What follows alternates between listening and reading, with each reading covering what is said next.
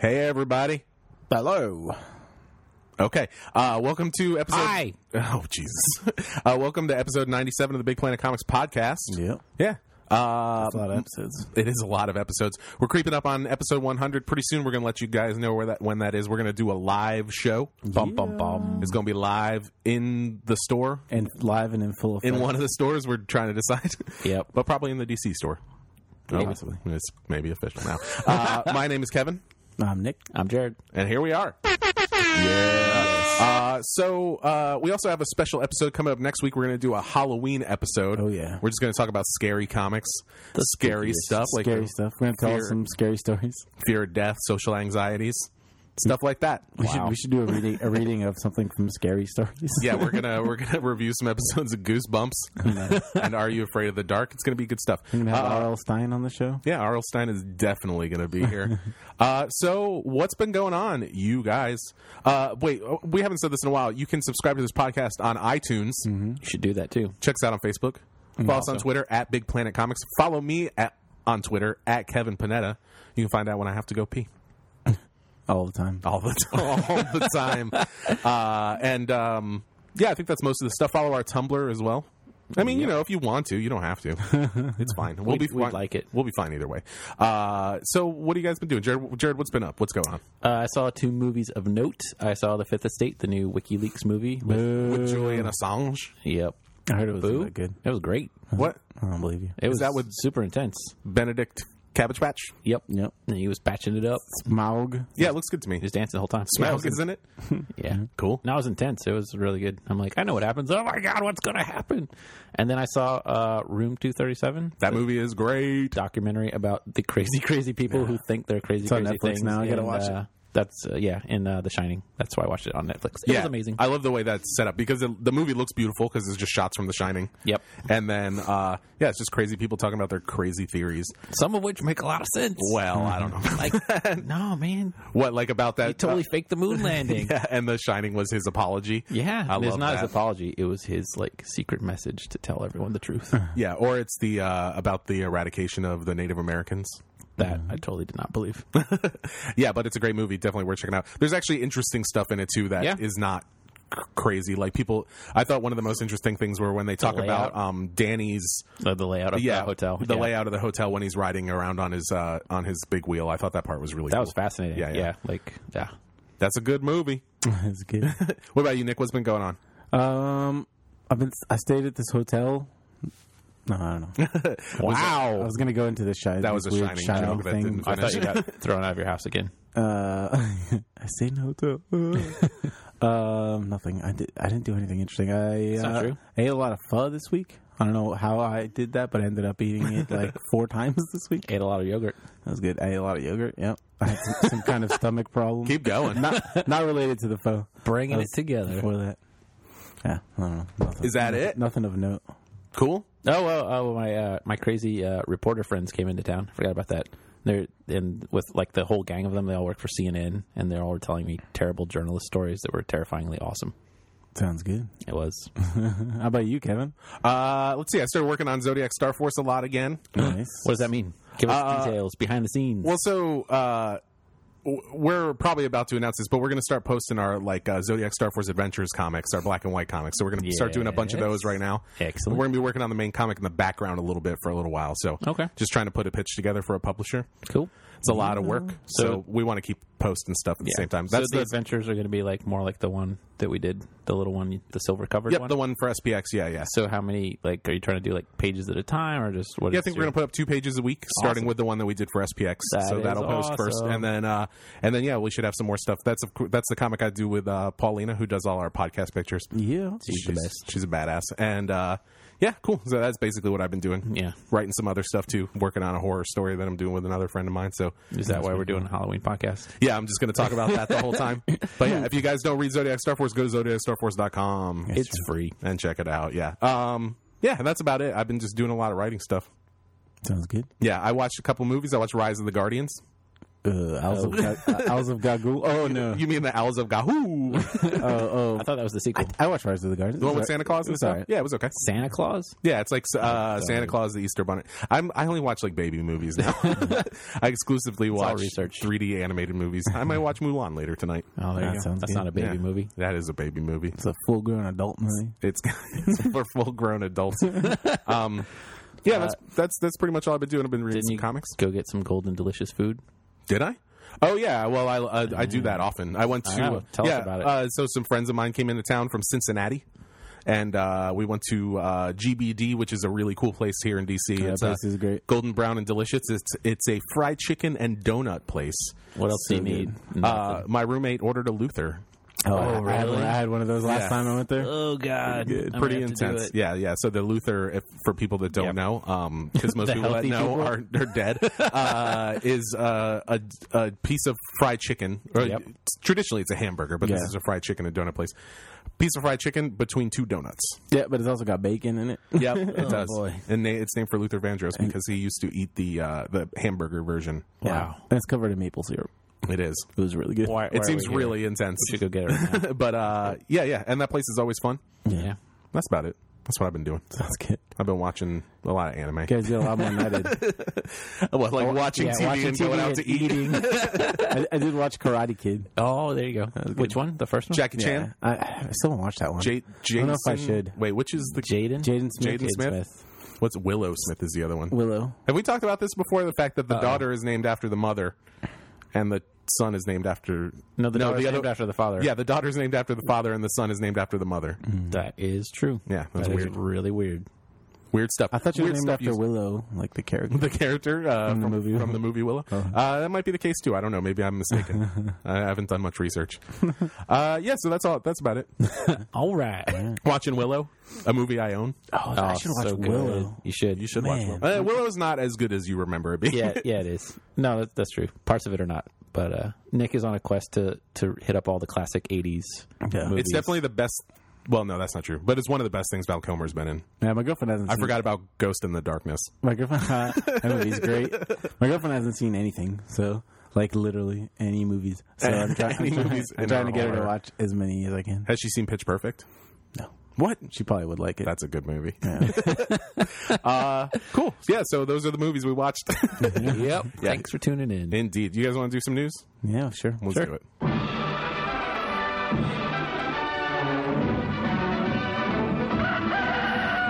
This just in: a whole lot of books are ending. Yep, basically. So first of all, we got Daredevil ending with issue 36. It's on what, 32 just came out, right? Yeah, I mean sales are terrible. No, I'm just kidding. Mark Waid is just done. Yeah, I guess this- with what he wants to do, Seems like a book that's ending on its own terms, which is good. Yeah, and I'm sure 3 years on a book is pretty good. and I'm sure it's relaunching part of all new Marvel now. Yeah. But yeah, it's been a good book. I'm glad it's like, I guess it switched at one point from Paulo Rivera and Marcos Martin to Chris Samney, but he's done been most of it. Yeah. Yeah, he's been fantastic on it, and Mark Waid's written the whole thing, and it's been like one big story, and it's been really good. And it's great. Yeah. Fearless Defenders also ending in December. A little less of a surprise, maybe. Yeah. Yeah, it hasn't been selling very well. Yeah, Cullen Bunn. I like his other stuff. Like I like Six Gun a lot. The Damned. Yeah, but his superhero stuff has never really caught my attention. Yeah, that it's much. always good, but not great. Yeah, like some of his Wolverine stuff was okay, and I thought Fearless Defenders was okay, but I don't know. It's just it wasn't blowing anybody away. Yeah. Yeah. Also ending. There's some DC books ending. We got Green Team ending with issue number 8. Who saw that coming? Yeah, Us. I mean, we literally In our review. in the Vienna store we sell one copy. So of do Green we. Team. Yeah. So one copy. might sell Also two. ending Vibe and Katana. See, Katana we sell 2 copies of. Shockers. Wow. Yeah, so Katana we sell like 6 copies of. Oh, boy. I was like, how? yeah, it's Like weird katanas. because Green Team officially they came out and they were like, this is ending with this issue, like in the new solicitation. But Vibe and Katana just were missing, Oh boy. and they resolicited the trades, and they were like, now these are bigger, and they have all the issues that have come out. makes sense. Yeah, so those are pretty much over as well. Wow. Yeah. In better news, I guess IDW has opened a TV division because their sales have grown by 35%. Yeah, I guess they have Wow. a bunch of books. The Riding on that My Little Pony Express. one of the weird things about this is a lot of the IDW stuff is licensed properties. Yeah, it's not like they're going to make like a My Little Pony cartoon. Yeah, Oh, that would be amazing. Yeah, but I guess they, Lock and Key has been moving forward, and I guess something's going to happen with that. that'd be a cool show. Yeah, Have they actually had a couple things in production now? well, Lock and Key has gone through a few different iterations. I mean, there was a pilot shot for that at one point. Really? Yeah. Wow. And it was going to be an HBO show. And So they've got a few like other things. enough like Hollywood money has come through that they probably boosted up on Yeah, that too, and they've got so. a few smaller books that maybe weren't huge sellers, but are the kind of things that make good Yep. properties, like stuff like The Cape or like yeah. 68, that like zombie war Right. thing. So yeah, I think I'll be curious to see. Basically, what they said is in their statement was they're following a path similar to Marvel Studios, and IDW plans to develop and finance its own projects and retain the rights, thereby maintaining more creative and financial control. That's a good idea. So we're going to see like an Avengers type movie with My Little Pony, G.I. Joe, and a Teenage Mutant Ninja Turtles. Yeah. Oh my god, Sounds good. That could be the best movie ever made. Yeah, as long as My Little Pony isn't actually in it. Was there ever a G.I. Joe Ninja Turtles crossover? Jared, you would know this. No. Not that I know of. No. There was that amazing G.I. Joe Transformers crossover that took place during World War II. So good. And Jay Lee did all the art for it. Yeah. So And good. it was actually good, which is, I know, hard to believe. Well, here's another thing that's not actually written on this piece of paper I have in front of me. Go on. But Ben Kingsley recently announced that he just filmed something for Marvel. A Mandarin movie? An underground Mandarin movie. He just filmed something for Marvel, and he just kind of dropped weird cryptic hints about it. Most money is on it. It's either like a after credits like thing, or it's maybe one of the short films that they put on the DVDs or something. Oh, I can see that. That'd be cool, like a background. But it's such a weird thing. Like of all the characters to bring back, like I don't know, man. Ben Mandarin's amazing. No, He was funny, though. He's hilarious in it, but it's such a weird thing. Like, why? What would there be any reason for him to come back? I mean, it could just be a cameo, Right. just like a little funny he thing. just walks by. Red Skull comes back and teams up with him. Or he has a TV show or something, you never know what it would be. Yeah, But that's true. yeah, I actually liked Iron Man 3, I think, a lot more than a lot of people. Yeah, I loved it. I thought it was fun. It was basically a Lethal Weapon movie, but I was okay with that. Yeah. And then another news, we got some Paul Pope related news that Jared's going to tell us about. Woohoo!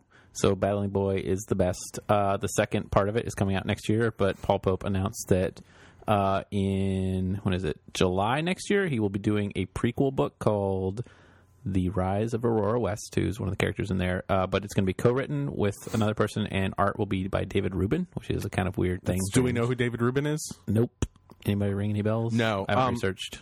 That's weird, though. The Rise of Aurora West wouldn't seem like a prequel, right? Yeah, so I'm not sure. Like, she's definitely a teen who's ready to rise in Battling Boy. It seems like in Battling Boy is half of the story is the it's Rise strange. of Aurora West. So maybe it's not a prequel. Maybe it's just because he did say in the thing that he was hoping to kind of build this up into like a Hellboy or Sin City world where just like multiple stories take place. That sounds good to me. So Sounds cool. Battling Kind of Boy awesome. is the best. Yep. Cool. And you said there's going to be new THQ Yeah, so stuff hopefully coming out, too. after that, he'll finish up Battling Boy Part 2 in 2014, and then after that, the THB series, which is his first comic book he ever did. Is it? His third. Ballad of Dr. Richardson was the first? Yeah, Sin Ticholo was his first. Second was Ballad of Dr. Richardson, and then he started doing THB, which is a fun, teenage adventure series, much like Battling Boy, but set on Mars, and he's never finished it, and it's been working on it for like 10, 20 years, and he keeps redrawing the first issues. So hopefully that will be coming out in collections, and he might even finish it up. And they're working on the Color Escapo too, so really? that's going to come out That's too. sweet. Yeah, so that should be pretty awesome. I think it's the same guy that recolored all the One Trick Ripoff stuff. Oh, good. Yeah. That's a It's good like choice. a Paul Pope explosion. Yeah, Finally. yeah. No, it's time. I mean, he's had a million projects going for a long Yeah. time. Well, The fact that Battling Boy is even out is like a miracle. Yeah. Well, Battling Boy got optioned very early, right? So he's been working on that too, To be made into a film. or something. Yeah, it seems like it. So that should be exciting. Battling Boy is, by the way, the best. It's so good. It's so good. Yeah. Well, cool. That's it for news. Just some sad cancellations and then some happy stuff too. Yay. Yeah. All right, we got a bunch of questions this week. Yay. Which is awesome. So you guys want to do that? Yes. Yeah, sure. All right, let's do it.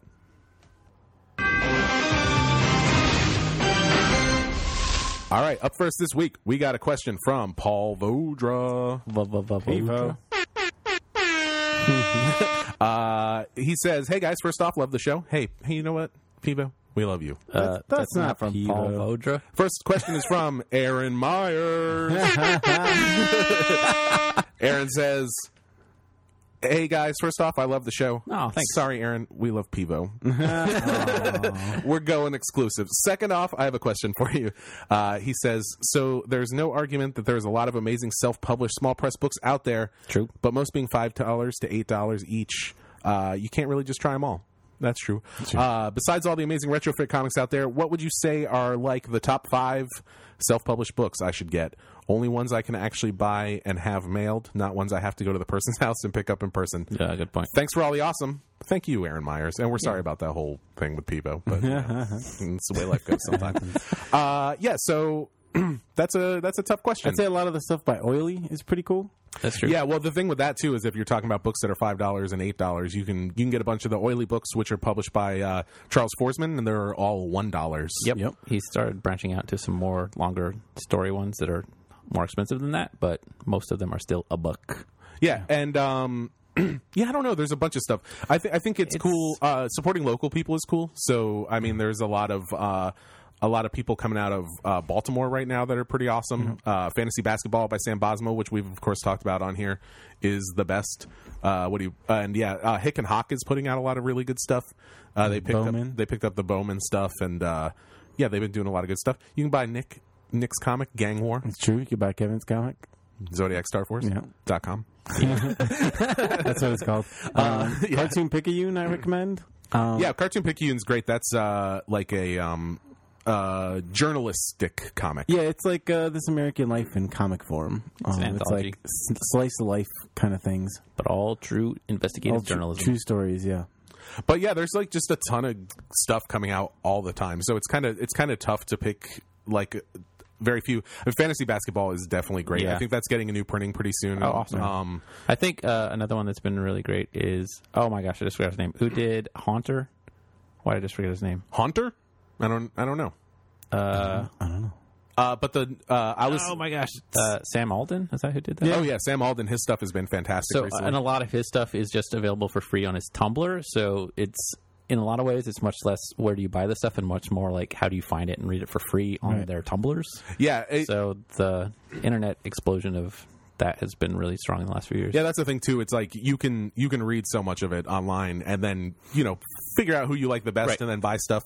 And then who's the guy that did Streakers? That's a really great indie book. Nick Mandag, I think his name is. That's definitely worth checking out. Yeah, I don't know. There's just tons of great stuff. It's been collected now, but End of the Effing World. Oh yeah, speaking of Forsman, is so good. Started out as mini comics and now is its own book. Yeah, now his current one is Teen Creeps, which we talked about. All the Oily stuff is one of the best ways to go right now, just because. Oh, plus they have monthly comics that are $1. Yeah, and like a bunch of them. Like Retrofit, they do a subscription program where you can just be like, send me comics, and once a month he will put like 5 mini comics and they'll show up in your mailbox. Right. So it's like, it's amazing. Another one I like a lot. The first 3 issues are out. The 4th one's about to come out soon. Is called Operation Margarine by Katie Skelly, and she does great stuff. Very. Fred says she's very Junko Mizuno influenced. Yeah, that's really good. But that's a really good thing. And Operation Margarine still has one more issue, and then I think it's coming out as a trade from Secret Acres or Ad House at some point next year.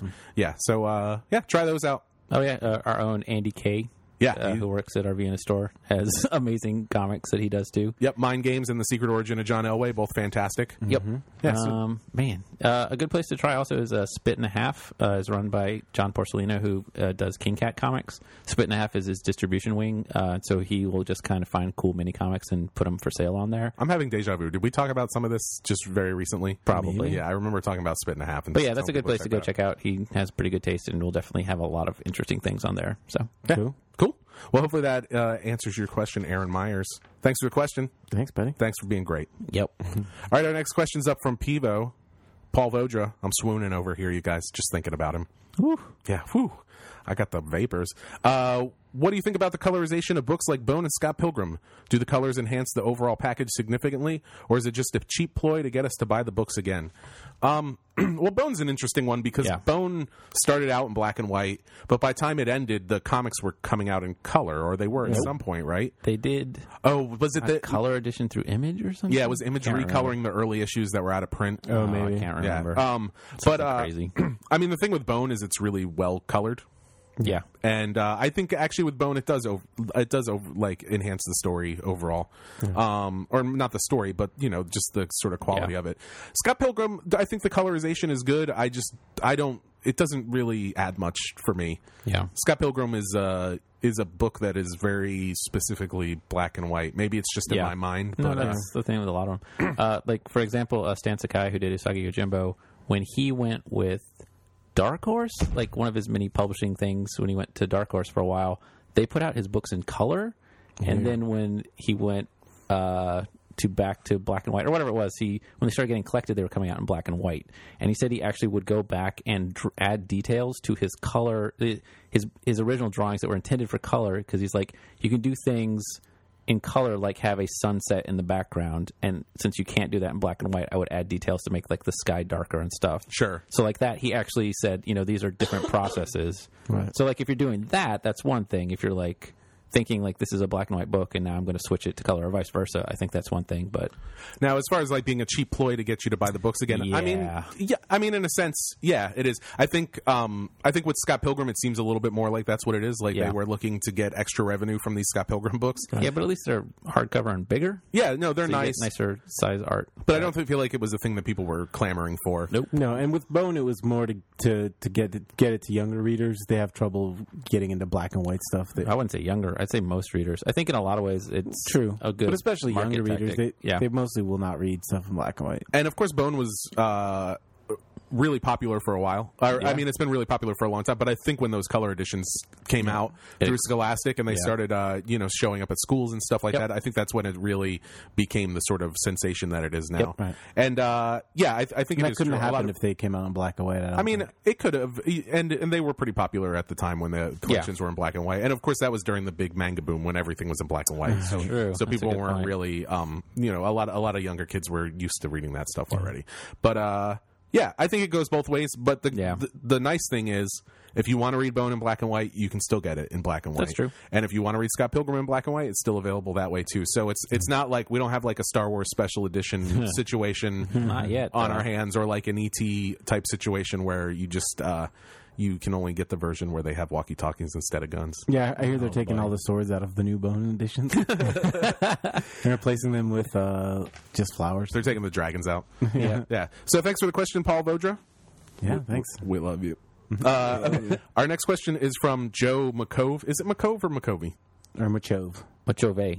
I don't know. Okay. Joe, let us know. Hey, Joe, let us know. He says, to coincide with Pretty Deadly, you guys should talk about the pattern of big Image releases. They publish a ton of books in general. Yep. But they also seem to be slowly adding upper-tier books that arrive with a ton of fanfare and hoopla. Are they doing anything new, or does it just seem like a bigger deal than it is? That's an interesting question.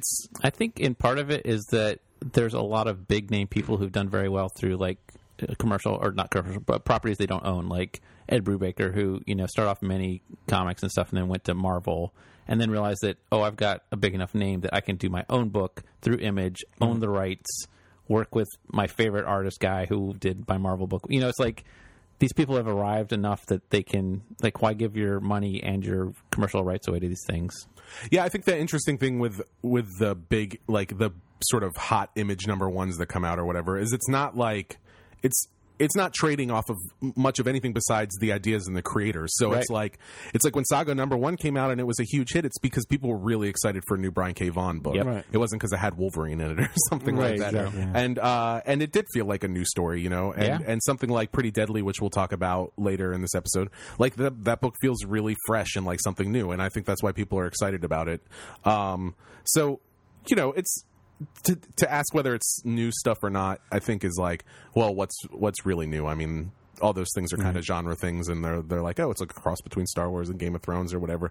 And but I think Image has gotten a sort of a lot of cred recently. Yeah, they've got that kind of cachet now. Yeah, where it's like you want to check out this stuff, and you can Yeah. kind of tell the difference between the books that are Right. the ones that are Right. really good, and then the ones that are like a Shadowline book or something like that. But yeah, I think I'm always excited to see what's new, even if I don't end up liking it. I think but- some of it might be now that Robert Kirkman's been in charge the last few years. He's probably kind of trying to seek out more of these people and get them to come over to Image. Yeah, I think that's true. And I think he's probably a lot better to work with than some of the people at Marvel and DC. But something like Icon is interesting at Marvel. But also, I just don't. It just doesn't feel like the way that Image does, where you feel like they're not really reining these creators in over an Image. They're letting them do what they want to do, and I think some good stuff is coming out of it. I think a part of it too is that just at least with Walking Dead, you had a lot of properties from Image that have been getting optioned for movies and TV shows. So that's been building the hoopla. Like the next big thing is coming from Image. Yeah. So even though like often it's optioned and then nothing happens with it, like Peter Pounds or Faust, or a few others that almost made it or are still in development hell, like that's kind of the feeling like this is the company to watch. Yeah, and I think that's legitimate, and the fact that they're putting out good books makes it so it's not like here's the big hot thing, and then you go in and you're like, well, what is this? Is it just a thing I'm collecting? It's not. It's like a quality book that's good to read. Hopefully, most of the time. Getting buzz because they're great. Yep, exactly. So, what was the question? Are they doing anything new, or does it seem like a bigger deal than it is? I think we kind of answered that. Yeah. Thanks for the question, Joe. Up next, we got a sort of a question. This is from Caitlin Lamb. She says 2 of Vienna's long-term customers are engaged. That's her and our other customer, James Fahey. So congratulations. Talking about you and Andy. No, they got engaged at New York Comic Con. So congratulations. Nice. At Comic-Con? At Comic Con. Where were they dressed as? I don't know the details. Who proposed to who? James came into the store and talked to us for like 2 hours about everything that happened at Comic-Con, but did not tell us that he got engaged. Oh, wow. So there Maybe it was supposed to be a secret for a little while. Yeah, I think it was because they hadn't actually like announced it on Facebook and stuff at that point. But congratulations, you guys. Yeah. Congrats. Booyakasha. Okay, up next, we got a question from Daniel Marquez. He says, what are some great ongoing creative teams? For example, Ed Brubaker and Sean Phillips. We'll just go around the table here. Jared? Brian K. Vaughan and Miss Staples. Oh, do you think that's like... I think of this as like people that have worked on multiple projects together. Then I will... Oh, man. I mean, the first one that comes to mind to me, which seems pretty obvious, is Grant Morrison and Frank Quitely. Yeah. That's true. Who have done, established themselves. JLA Earth 2 and All-Star Superman. We 3. And, are just like a team. Yeah. They're buds. Steve Dillon and Garth Ennis are another one, I think. Peter Milligan and... Brendan McCarthy. Disraeli and... Disraeli and... gosh, who writes all this stuff? Ian Eddington. Ian Eddington, yeah. And they're one of my favorites. Yeah. H.P. Lovecraft and I.N.J. Colbard. Indeed. Yeah. I don't know. For some reason, Morrison and Quitely just like that clouds the rest of my mind. Like I can't think of. Yeah, man. Well, they're a good one because they've done so many different projects together, as opposed to just like one big thing. Right. Mike Mignola and Mike Mignola. Well, not anymore. Mike Mignola and Guy Davis. Oh man, who did the new Hellboy that just came out? Duncan Fegredo. Yeah, they actually do a ton of stuff. That was amazing. It's really good. I haven't read it yet, but the art looks incredible. Hellboy goes when he's a kid. He goes off and finds a haunted evil circus. It's amazing. Yeah, I mean Frank Miller and Jeff Darrow did a couple really cool things together back in the day. Yeah. So those ones. Warren Ellis and Juan Jose Rip. Oh boy. Yeah. So hopefully that answers your question, Daniel. I'm sure there's some more that we're not remembering. Does Hickman have any go-to guys for art? He's done a lot. Not really. He's definitely bounced around between a bunch of people. As long as he's not drawing it. Yeah. Yeah. He was doing illustrating for a long time, but yeah. All right, so we got another question from Matt Dembisky. Yep. Matt says, "Will the podcast have a new theme song for episode 100?"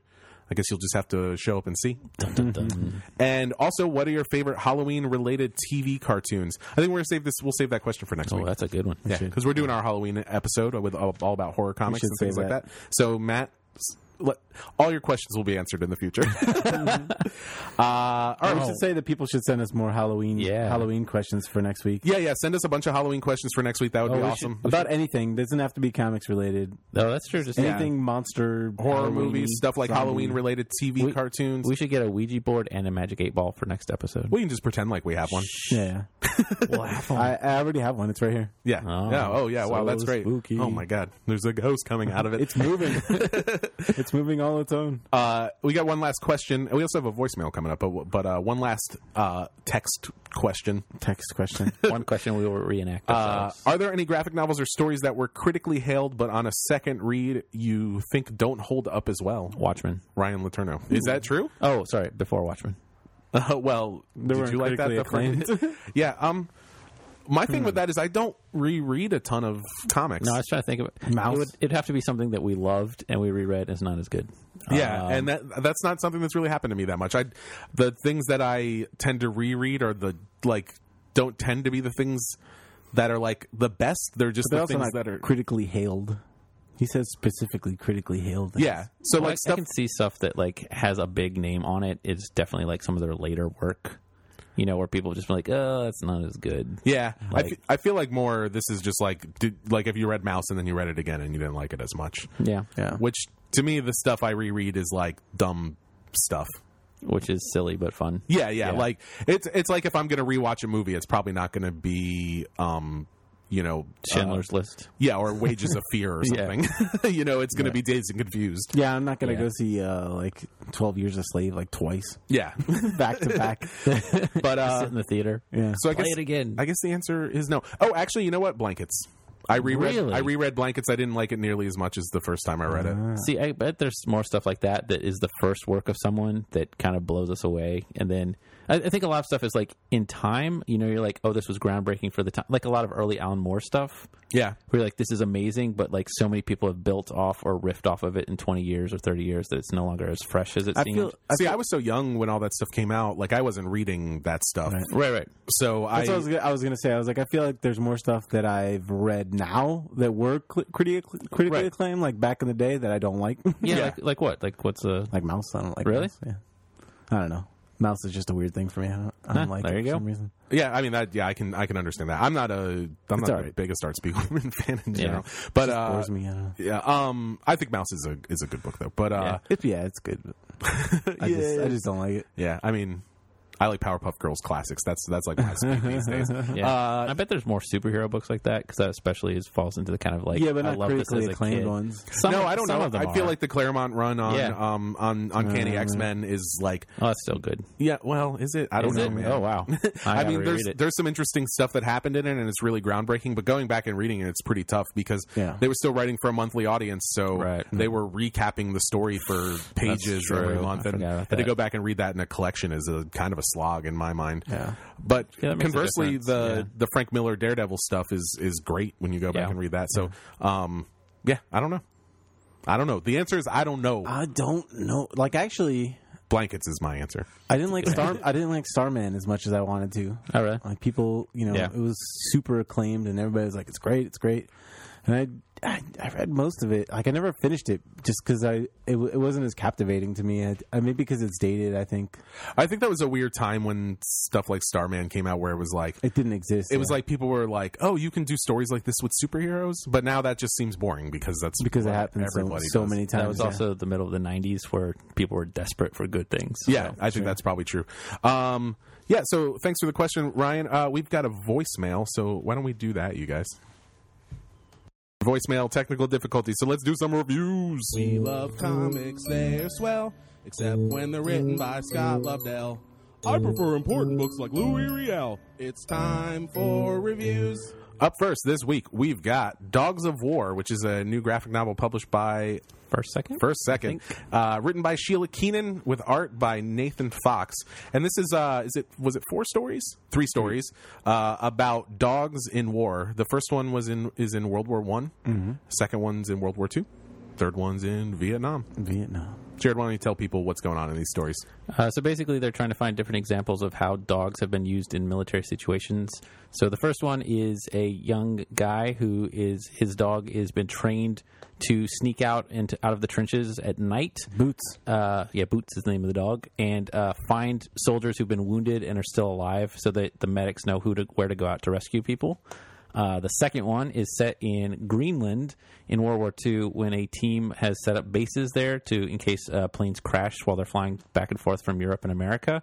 And so they have teams of dog sleds. So they have a lot of people training dogs to help rescue people. And the third one is much less of an active war story. It's a young kid who has a new puppy, and a stranger moves in across the street from him who is a returned Vietnam vet who was one of the dog handlers from Vietnam who would use his dog to both sniff out traps. It would just basically, it's a scout who would go on patrols with people with his dog. Yeah, and he would find like traps and people hiding in trees and stuff like that. Yeah. And there was a bunch of other stuff going on in the first story too. Oh, like, yeah. Those are the overviews. Like it's a lot about two different sides on World War One, the British and the Germans, who basically were just in why can't I remember what those things are Trench called? warfare. Yeah, and they're just kind of lazily shooting at each other. Yeah. And it kind of all comes together at Christmas, which I think is like kind of a thing that you see in these war stories a lot, Yeah. but where they kind of celebrate together. And I thought that was a pretty cool story. That was cool. That scene was really cool. They had a truce, and they kind of saw a lot of stuff in common, and it was pretty interesting. They were both into Manchester United. I was like, no. Terrible. Well, at least that was in like 1918 or whatever. Yeah, they didn't know no better. And the art in this whole thing's really cool. Nathan Fox is awesome. I feel like he's a guy that in the past has been accused of being a sort of Paul Pope wannabe. Yeah. But I think he's definitely come into his own style. Yeah. And I thought the art in this was really good. And all the stories were actually like really touching, like a story with people and their dogs. He must have spent a lot of time watching dogs, because every time he drew a dog, it was like spot on. Right. It looked exactly like a dog would look in that situation. It was really cool. But like all the emotions of it, like, carrying down in fear or like being excited, it was really, really well done. Yeah, I mean, if you're drawing a graphic novel about dogs, that's probably a good way to go. Yep. Study some dogs. Wait, was this published by Scholastic? Yes. Oh, yes. Oh, wow. Okay, Graphics, that was the thing that was interesting, because they're the ones who do Bone and Amulet and all these other books.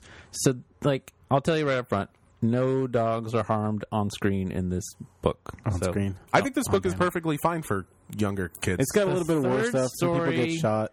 Is basically a guy with PTSD coming back from Vietnam. It's kind of intense. Yeah, it's intense, but I mean, I don't think it's So it's just like for I don't think older it's kids? inappropriate. Yeah, I think Okay. I think it's like it's not any more intense than some of the stuff that happens in Amulet.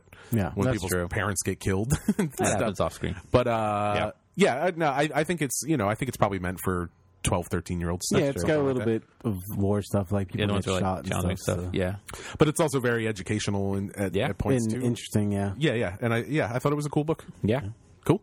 All right, up next, we've got Ironbound. This was published by Secret Acres. This is written and drawn by Brendan Leach. We talked about his Sludge City comic on here before, which was kind of a book about futuristic thugs. Yeah. And this is about thugs in the 50s. Oh, man, this book was super awesome.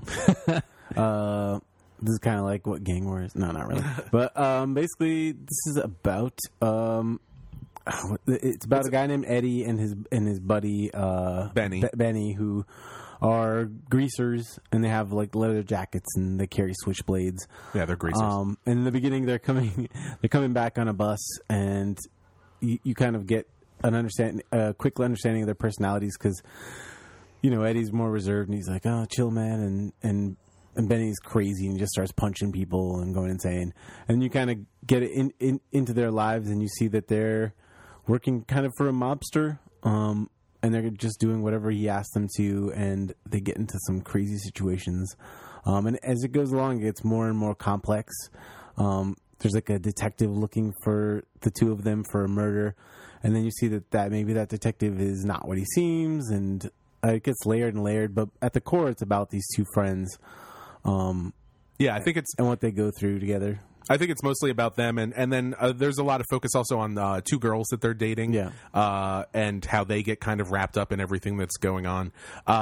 It's sort of a classic story of like the loose cannon in a gang. Right. I think that it's a story that like in Romper Stomper and This Is England and a couple other movies like that, and like stuff like The Wild Ones, going back to the greaser stuff. They actually watched The Wild Ones in this. Yeah, but I thought this was I thought it was just really well delivered. Especially I thought the first half of the book was maybe a little stronger than the second half, but overall it was I thought it was just an interesting story, and it had an interesting tone to it that you don't see in a lot of comics. Like I felt like it really captured the feel of like those Elie Kazan movies and stuff, like on the waterfront from the 50s. Yeah, it was just great crime stuff, and you can really feel these kids are just like they're right on the edge of becoming like bigger than they are as just like little hoodlums, but they're also right on the edge of like being out of control of like losing, like just going too far into these things too. Right. So And I think Brendan Leach does a really great job of like he knows what he's writing about in this, Right. and he knows that the real story in this, as much as the sort of people are betraying each other Right. and being used and moved around like pawns and stuff. The main story in this is about Eddie and Benny and their relationship and how they're friends and they're both sort of protective of each other, but then they're just moving in different directions. Right. And I think a really good example of that is there's a scene where they're just talking and Benny smashes this glass on the boardwalk and almost like cuts this girl that's just on there, this little kid. and you know, as he's leaving, Eddie's like, you know, I'm sorry, is your daughter okay or whatever? But the dad's like, just get out of here, you greaseball. And it's like Yeah. it's like the sort of associations that they have with each other and how their friendship is, I think, is really interesting. Yeah. And it ends up being a big part of the climax of Right. the book too, which is Yeah. a really, really cool. Everything scene comes that I'm together not gonna- pretty crazy. Yeah. And another cool thing is there's a flexi disc in this book. yep. Yeah, there's a part where there's a big brawl and the brawl spills into like a place where there's a band playing. Yeah, it's like a juke joint. And as soon as you get into that part, there's like a vinyl, like what are they called? It's a disc. flexi disc. They used to put them yeah. in magazines and Like stuff a- a lot. Like a record, you just get it out and put it in your record player if you still have one. And that's the band that's playing. Yeah, and Yeah. and it seems like it actually goes along with what's happening because Is there an MP3 link or something on there too where you can listen Possibly. to? Yeah, hopefully. But yeah, I thought that was a cool little touch. I was kind of surprised when I got to that. It was kinda cool. And yeah, the whole thing I thought was great. I do think there is a point in the book where it starts to meander a little bit about 2/3 of the way through, but I think it all pulls back together and wraps up really well. Yeah, it's great. And his art's great. It's really loose. The way he paces things, I think, is really interesting. Yeah. He'll be in the middle of kind of a scene, but then he'll just take a couple panels to kind of show what's going on. The kind of the setting of it, Right. and it kind of gives everything. Like a little bit of an eeriness, Yeah. especially Yeah. in some of the nighttime scenes and stuff. Yeah, I thought it was really well executed. I just thought it was like an interesting great. book with great characters. super good. Cool. Yeah, cool. All right, up next we've got Marvel Now What.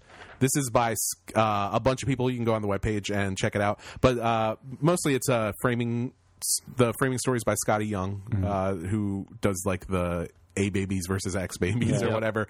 And then there's some stories in there by like Wyatt Cenac, who did the other Marvel book that was like this, and a bunch of other people, a bunch of cool people. Yeah, but this is just a book that's Marvel making fun of themselves. This again shows that Marvel's got a sense of humor and DC doesn't, because this is not just like haha funny. This is like tearing apart all of Marvel's like idiosyncratic stupid things they do and really showing how bad they do some things, but also how like funny some things they do are. Yeah, and just the fact that they're aware of it and they know just Yeah, exactly. It makes know it all better. their Like at the sort of first scene in this. Well, after the sort of framing thing with the X babies or whatever, they talk about like Marvel then versus Marvel now. And it was yeah. like Marvel then, Uncanny X-Men, New X-Men, Extreme X-Men, and Avengers versus X-Men. And it's like Marvel now, Uncanny Avengers, New Avengers, A-Tream Avengers, and Avengers versus Avengers. Which I thought that was really funny. And Yeah. the whole book is just stuff like that. It's just them. If you read a lot of Marvel comics, this is very funny. Yeah, it's just them making fun of like a lot of editorial decisions they've made. Yep. and It's pretty stuff funny. like They're like, we're introducing like Red Cable. Red Cable and Oh, boy. Spider She-Hulk or whatever. Yeah. And she's like Avenger, or what was it? X-Vengers Assemble. Yeah. I don't know. There's Red Cable cracked me up. Yeah, and there are a couple other really they're like just short, goofy stories in Yeah. here. There's one where Dr. Octopus becomes a puppeteer. Yep. Yeah. Using all 8 of his arms at the same time, and yeah, I thought the whole thing was really fun. Yeah, there are a couple that fall flat, or just there's not much to them. And a lot of these you do have to know Marvel. Yeah, I think enough that's Marvel stuff to get it. Otherwise, you just be like, "This is stupid." I think that's basically Yeah. all of this. Yeah, I didn't love the Wyatt Cenac stuff, the Colleen Coover ones. I thought they were like little one-page gags, and they just didn't Yeah. really do it for me. But overall, I thought the book was really funny. yeah. Yeah. I laughed out loud at a couple of these. Yeah, definitely. But yeah, like Jared said, you definitely want to know a lot about Marvel going into this, or you're not going to get these jokes because they're making fun of some Very deep stuff. insider stuff. Yeah. Oh, by the way, the Steve Lieber Captain that America was really story good. where Red Skull has been pretending to be Captain America's girlfriend online is really funny. It's really great. All right. Up next, we've got Pretty Deadly #1.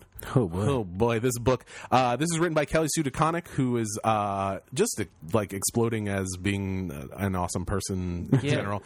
Writing Captain Marvel and was writing Avengers Assemble until just recently, and is now writing this book. Yeah, she has a thing in the back about this, about talking like she did a book for Image, like a short story in an anthology in 2011 or something. Oh. That's it. Like, she's really new to the scene. Yeah. Which, she seems like she's been around much longer because she's doing such good stuff. But it's really surprising. She's got a great writing style, and I think with this book she proves that she can do different stuff besides sort of Bendis-y, snarky stuff. And then the art in this is by Emma Rios, who we love. has been amazing for years, but actually doesn't have like a ton of output. That's true. She hasn't done a whole lot of stuff. But the ones that have sort of stood out for me is she did the Doctor Strange Season 1 graphic novel, which was fantastic. And that Spider Island, what was it? Yep, Spider Island Cloak and Dagger, which was so good. Is that even in print? Yeah, it's in the Spider Island. And companion. another Doctor Strange. Yeah, just one called Strange that was about when Doctor Strange was depowered and he was training a new sorcerer.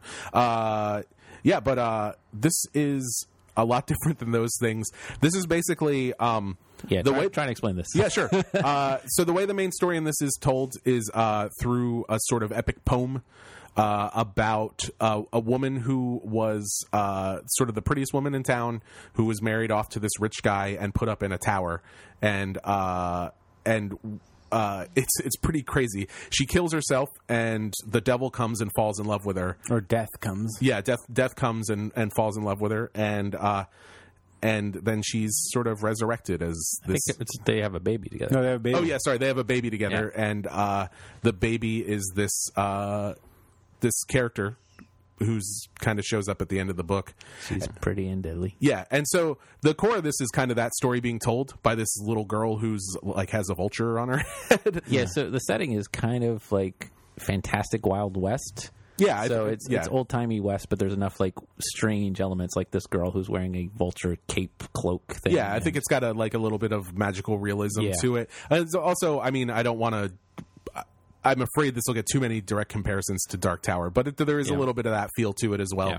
Just that mixture of fantasy and Western.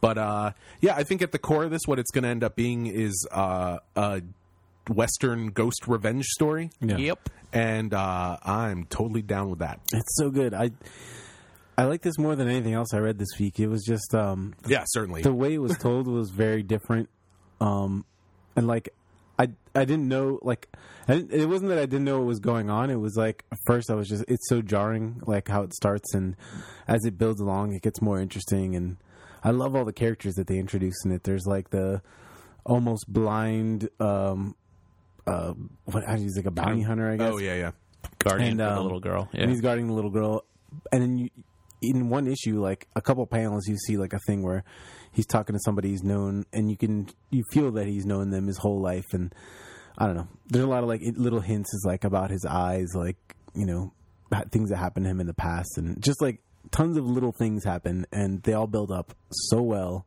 And I don't know. Yeah, it's awesome. I think I've seen some people say it like seems confusing, or a couple of people have said that. I think so. This is a challenging book. Like Nick was saying, this is not straightforward, like square panels. Like in Maria's, like for example, when the girl is singing the song, they are kind of doing a touring carnival, so they have a giant like painting, the drawing thing that they point to different parts to tell the story of this, you know, poor woman and how she died. And like the panels come flying off like they're tarot cards, which are in a different style, and then like swirling behind it is like the story as it happens. So there's a lot more like that, of like very interesting layouts and storytelling techniques. Yeah, but I don't think it's ever muddled. It's not and like a lot of people try to do things like that. It's complex. It's complex, but not confusing. I feel like similar to the first issue of East to West, which a lot of people were confused by, but it's like if you can put the effort into it and really pay attention to it, it's that much more rewarding. Yeah. And the book is beautiful. It's so good. Emma Rios has been a great artist for a long time. This is easily the best thing she's ever done. Yeah. Like Jared said, the page layouts are fantastic. The coloring's really great too. Oh man, and just Jordi Belair on this one. I don't know if it's Jordi Belair or not, but everything about this is great. Yeah, it's Belair. Yeah. Jordi Belair is the best. and the pacing and everything about it is great. And once I got to the end, I was like, yes! Yeah, I was so excited to read the next issue, which doesn't happen a lot. and I think kind of what Nick was saying was like it's not as much confusing. It's just has this sort of ethereal feel about it. Like it's like very dreamy. And it doesn't.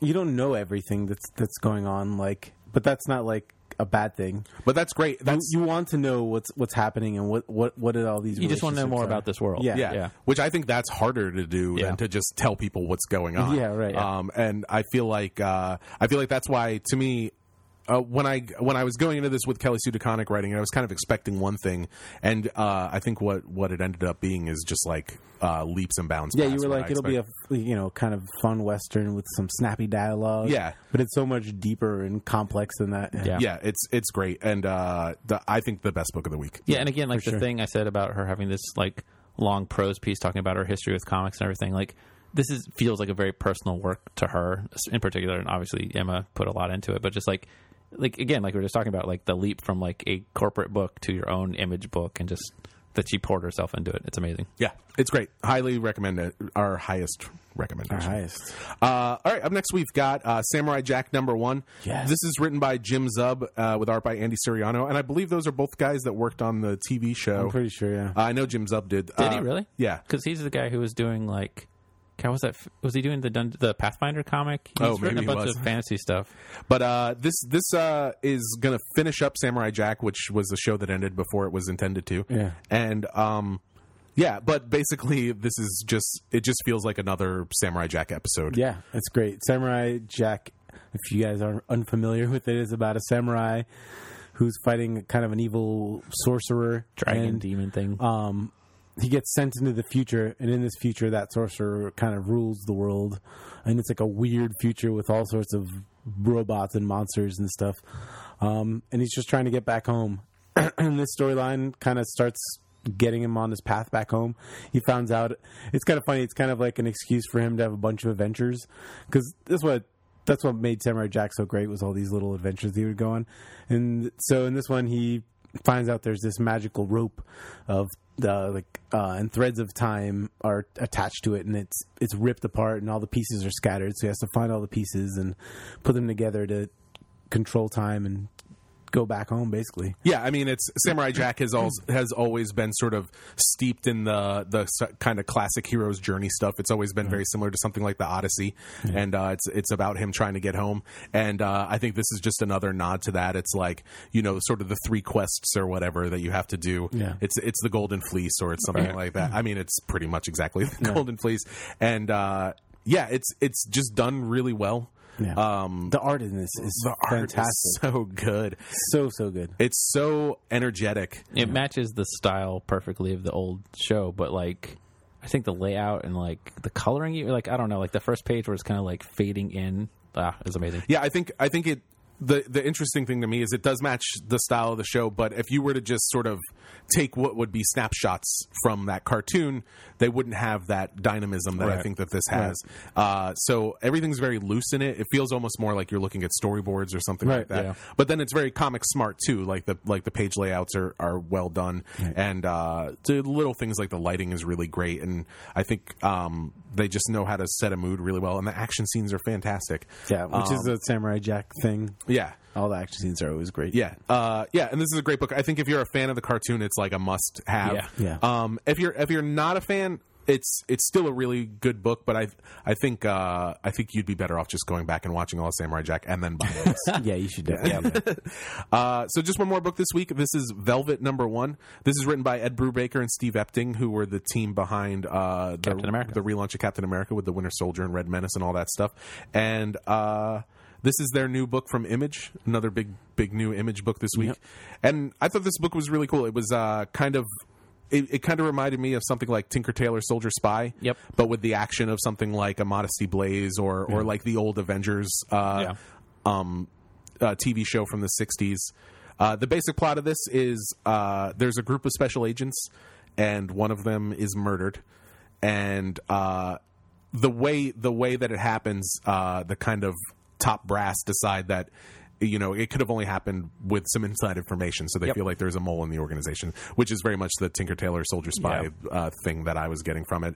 And this main girl, the main female lead, Velvet, seems like she's potentially being framed for this murder. Yeah, she's like one of the older spies who's like not really in the field that much anymore. Yeah. Well, she's basically, they call her secretary. It's almost like if Moneypenny from the James Bond films had been an awesome spy who just worked back at the base. Right. So like a lot of, like almost everyone else in this are male characters. And so like there's a constant underestimating of her and not really knowing what she, I don't even underestimate, they just don't know she can do this stuff. Right. So when she throws herself into like investigating what happened to her friend and her lover, this spy guy, she's like kind of already ready to do this.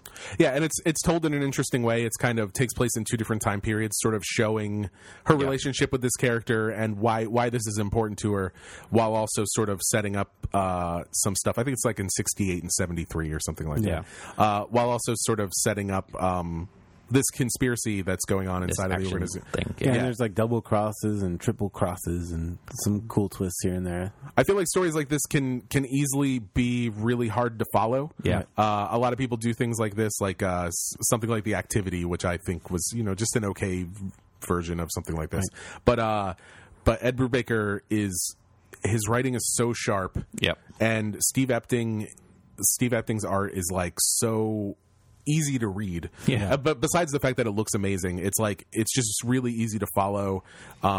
It's very cinematic. It's very easy to follow. Yeah. Yeah. And the whole book is just like, it reads really well, and it should easily be a very complicated book. Right. When people are like, oh, well, X-14 did this and X-33 did this, and but what about X-23 and this other person? And but they do a really good job of setting up a couple core characters that you really need to know about. And it was just all really, really well done. If you like Ed Brubaker, you'll love this. It's very much, it has the tone of a lot of Ed Brubaker stuff. Yep. With a little bit of some 60s weirdness kind of in there too.